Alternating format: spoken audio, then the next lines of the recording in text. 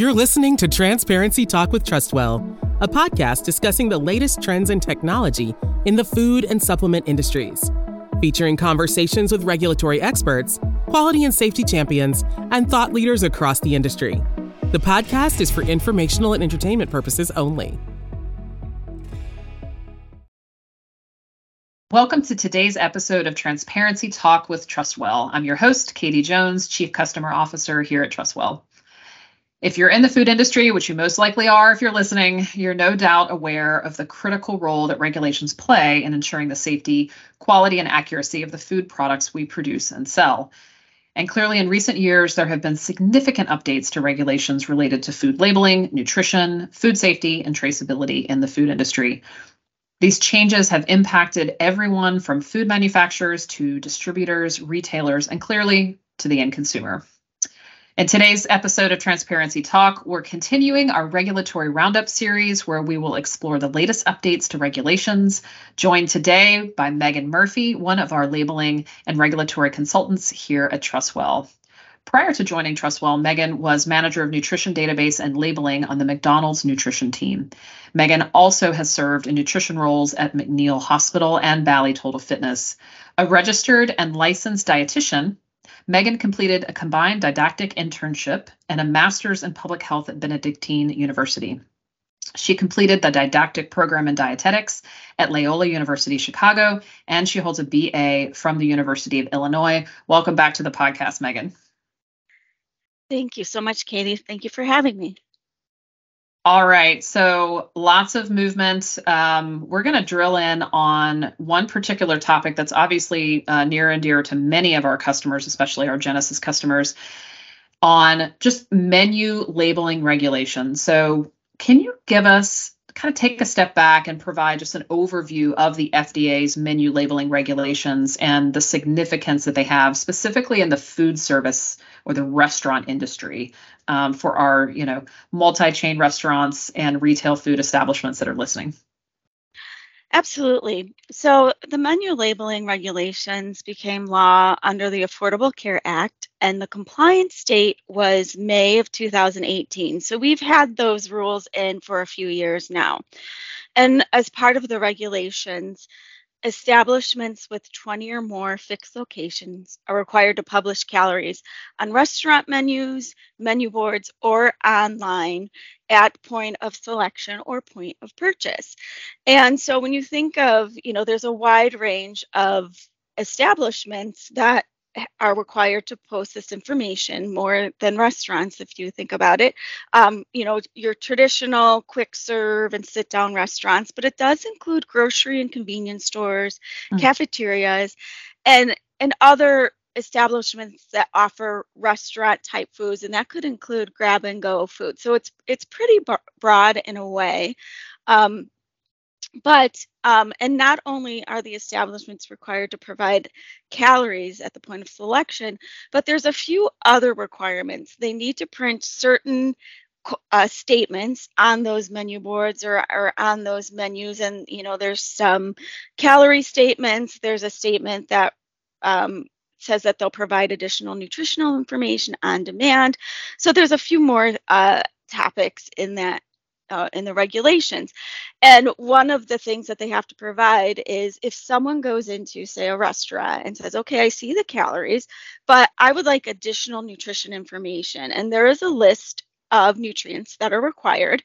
And it actually follows the original nutrition fact panel that was published in 1990, not the new one. So there's a little bit of differences as per the requirements, but in the guidance documents that have been published since, they did clarify some of those details. But anyway, if someone goes in and says, I'd like to know information on the fat content, sodium content, and so on, they either have to provide it, a printed copy of that, or they can show that online and show that information. So if you can imagine, that was a big change for the industry because restaurants weren't required to provide information like that. Now, there were some companies that had been doing it for years, so they were in a better place. but they needed to figure out their protocol of what was required and then plan how they're going to execute that information. Print menus had to be updated. If companies or restaurants had menu boards, they had to establish the cadence of getting those printed, getting those sent, having the date set. And in some cases, a lot of those menu boards were switched out based on, marketing timelines and seasons and so on. So it did take some time to pull all that in and get all that information organized. And as mentioned, regarding guidance documents, there were a lot of questions and regarding that, what was required. Because if you think about it, a restaurant that serves pizza, there could be infinite variations as far as what someone could choose to put on a pizza. So some of that information was clarified by the FDA of how do we best show the information and calculate all that information for menu boards. So I remember this.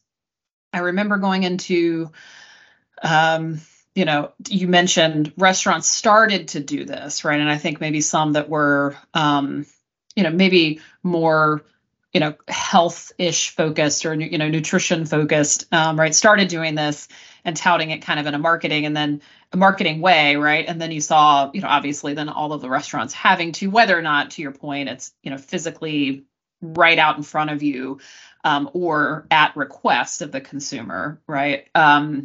This clearly had as you mentioned, a pretty significant impact. What, from your perspective, were the greatest challenges that restaurants faced when complying with this menu labeling regulations? Like, what's the biggest challenge do you feel like that they struggle with today? The biggest challenge that I could say would be managing the updates.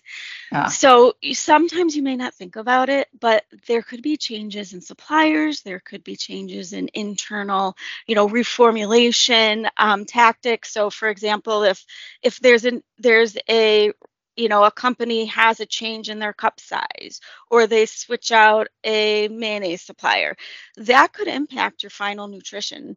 And written in the regulations, as far as the FDA was concerned, if you have let's say inaccurate calorie or outdated, let's say, calorie number, they could consider that misbranded, just like with packaged foods. If they find something what they consider as outdated or inaccurate, it's considered misbranded. It could be in violation of federal law. They could levy some fines or violations. So if it was very complicated because, again, around the time when that first started, there were some companies that were reducing sodium in certain, in ketchup or certain other ingredients. And in some cases, they would try to roll in different reformulations. And then ultimately, your final sandwich could have different calories. And if you think about the cost, again, like printing menus, if you think about the menu board switch outs, and I mentioned, sometimes they switched out those physical menu boards depending on seasons or different marketing timelines. And it was expensive to print and ship, if you have more than 10,000 locations. So I think the biggest thing was managing those updates. And I think at that time there were some questions posed back to the FDA, and they said, well, you could find a way, like they do with packaging, put a sticker on it or some means of updating. So I think that's still valid in the industry to handle those regulatory needs. Yeah. I mean, if you think about it, right, LTOs can be, really great moneymakers for restaurants, right? They drive traffic, and some you see have the same ones every year, right? These seasonal. So, but the impact clearly that has, right? Updating that menu and making sure that information is available. You've got to think that there's some technologies that can be applied to this, right? So as this regulation has, continued in the industry, are you seeing any kind of emerging trends or technologies that are helping with compliance in this way? So the digital world is definitely helping restaurants, and especially those restaurants that have, uh, ordering through drive-through, or if they have menu boards in the restaurant where you're ordering from a menu board. And that sort of technology was emerging anyway, it seems, around the time. And I think it's helping save the cost of printing and shipping, as well as the time and preparation it would take to switch those menus out. They still, would need to establish a cadence of how they're managing those sorts of updates and to make sure it's consistent with, any calorie updates. But then we're noticing that in some cases, the digital platform could complicate certain things. As mentioned before, the regulations require that calories be shown at point of selection or point of purchase, and that includes online. And we're finding that some third-party delivery services are not posting that information consistently. And that's because it hasn't been fully clear, what the requirements are. At one time, the FDA did say that they're not required to post that information. But there was a recent study from Tufts, and then some articles that have been published recently that have said that in some cases restaurants are in control of what's posted on those third-party platforms, and then it could be argued that they would be required to provide that information. Now we're looking to see if they'll clarify that information. Not that long ago, the FDA had posted that they're going to publish an updated guidance document on the menu labeling regulations, and they haven't stated haven't clarified what will be in that guidance document, but I'm curious to see if this would be a topic that is covered, especially with some of the media attention that has been put, in place recently. Well, it'll be very interesting to see that guidance document come out, and obviously how those third-party delivery services respond. So what's the consequence? So if there's not, non-compliance, what are restaurants facing if the FDA comes in? Yeah, so they could be called out of compliance. It could be considered that their items would be misbranded by the FDA. It could be considered a violation of federal law. And then it's to their discretion to levy, fines or criminal penalties with that. And that's a financial impact, but that's also a brand impact, because, when things like that happen, it can become news. Yeah. Yep. All right, let's shift topics now to something that I think I'm seeing all over, obviously within the food industry and the regulatory space, but in, social media and just consumers talking about added sugar. So it's, since, having to pull that out, lots of attention around this area, and specifically, how that added sugar on, food and beverage products are labeled. Can you give us the landscape of the current regs and requirements for added sugar? Yes. So added sugar was not previously required to be listed on a nutrition facts panel back when the regulations were published in 1990. But as far as the new label, which was published in 2016, that was a new requirement. It's a mandatory nutrient. And for the first time, the FDA actually published a definition of added sugar. So they consider added sugars, white sugar, brown sugar, honeys and syrups. And also they're considering added sugar anything above and beyond what would normally be in an item. So for example, if you have 100% juice, they consider that sugar amount naturally occurring. Right. But if you concentrated that juice, then anything above that would be added sugar. So it's not fully straightforward. It does take some calculations for manufacturers and producers to determine what's considered naturally occurring and what is considered accurate. So again, this was new to the industry and something that was required to for industries to make some updates in their data and in their nutrition fact panels.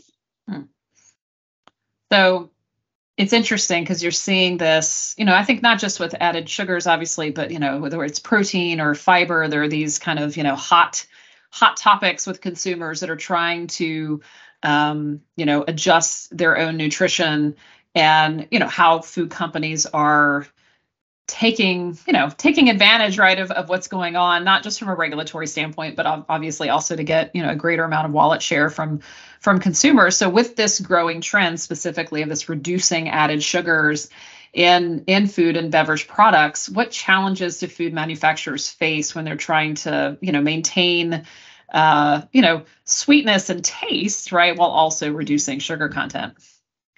Yes, reformulation can be a balancing act. And as you mentioned, they're trying to balance taste, and sometimes that taste could be iconic with ingredients, and then with a little perception added in. So if their goal is to reduce sugar content, they have to research, they have to test options, they need to lean on suppliers and, find out what works for them. Whether it is a substitution, taking that typical sugar that they're using, and if they substitute it with something low or no calorie, it could, just completely change the makeup of the item. And like I said, some substitutions could impact the perception of the product by a consumer. Some could impact taste. Some could, impact all aspects of an item. So they dedicate a lot of time and research to those sorts of initiatives. And it's definitely, something that they need to think about and dedicate some time to. Lots of testing. Speaking of reformulation, talk to me about the California Food Safety Bill. This is going to have quite a ripple in the industry, and with certain ingredients or additives that food companies are at least, selling products in California are going to have to look at how they're going to get these ingredients out. What's the status of this California Food Safety Bill, and what does that mean for food manufacturers? So we've been watching this bill for a few months, and it has had a few changes.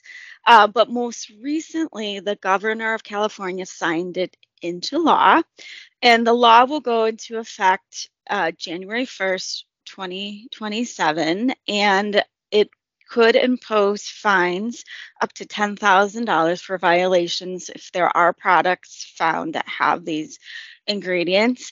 There are 4 ingredients in this bill that would be prohibited to be sold in food or beverage in the state of California at that time. Brominated vegetable oil, potassium bromate, propylparaben, and red dye number 3. There was another ingredient that was removed from the bill.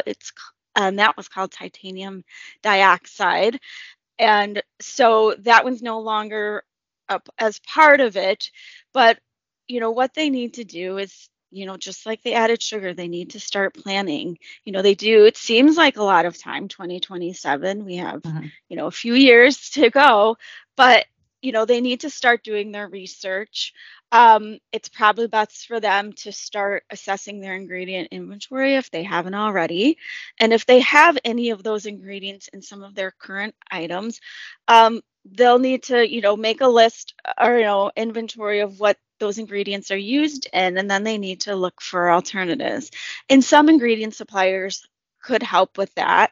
I have watched a few different webinars that have from ingredient suppliers that have addressed this topic, especially when in terms of the dye, they've shown, this is the current dye, and then other alternatives. So I think they may have some resources to lean on for that.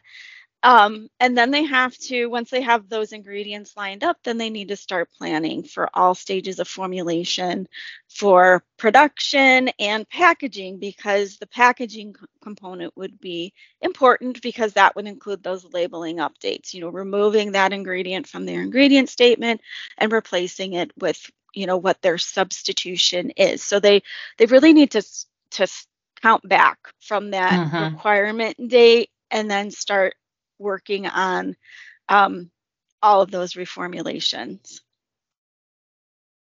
Megan, thank you so much for the insights. And like we always talk about every time we do this, always something to talk about, never a shortage of changes happening and things to monitor, and what's going on from a regulatory landscape in the food industry for sure. I really appreciate you being on the podcast again, Megan. Thank you.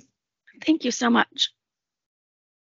All right. So if you are interested in learning more about added sugars and how to address them, whether it's in the formulation of a new product or the reformulation of an existing product, we are offering a regulatory seminar on added sugars. It'll be a 2-hour web-based seminar held on Wednesday, November 29th. At 10 a.m. Pacific. We'll include that link in the podcast notes so that you can get registered for that regulatory seminar. Attendees will be eligible for 1.5 CPEUs and will receive a printable certificate of completion once you are done. Like I said, we'll include the link to that registration page in the notes of this podcast. Thank you so much again for tuning into Transparency Talk with Trustwell, where we explore the critical role of transparency in building trust and driving positive change in today's food chain. Thank you. Thank you for listening to Transparency Talk with Trustwell. To learn more about Trustwell and its technology platform that connects product formulation, nutrition analysis, and compliant labeling with traceability, recall readiness, and supply chain transparency, please visit www.trustwell.com.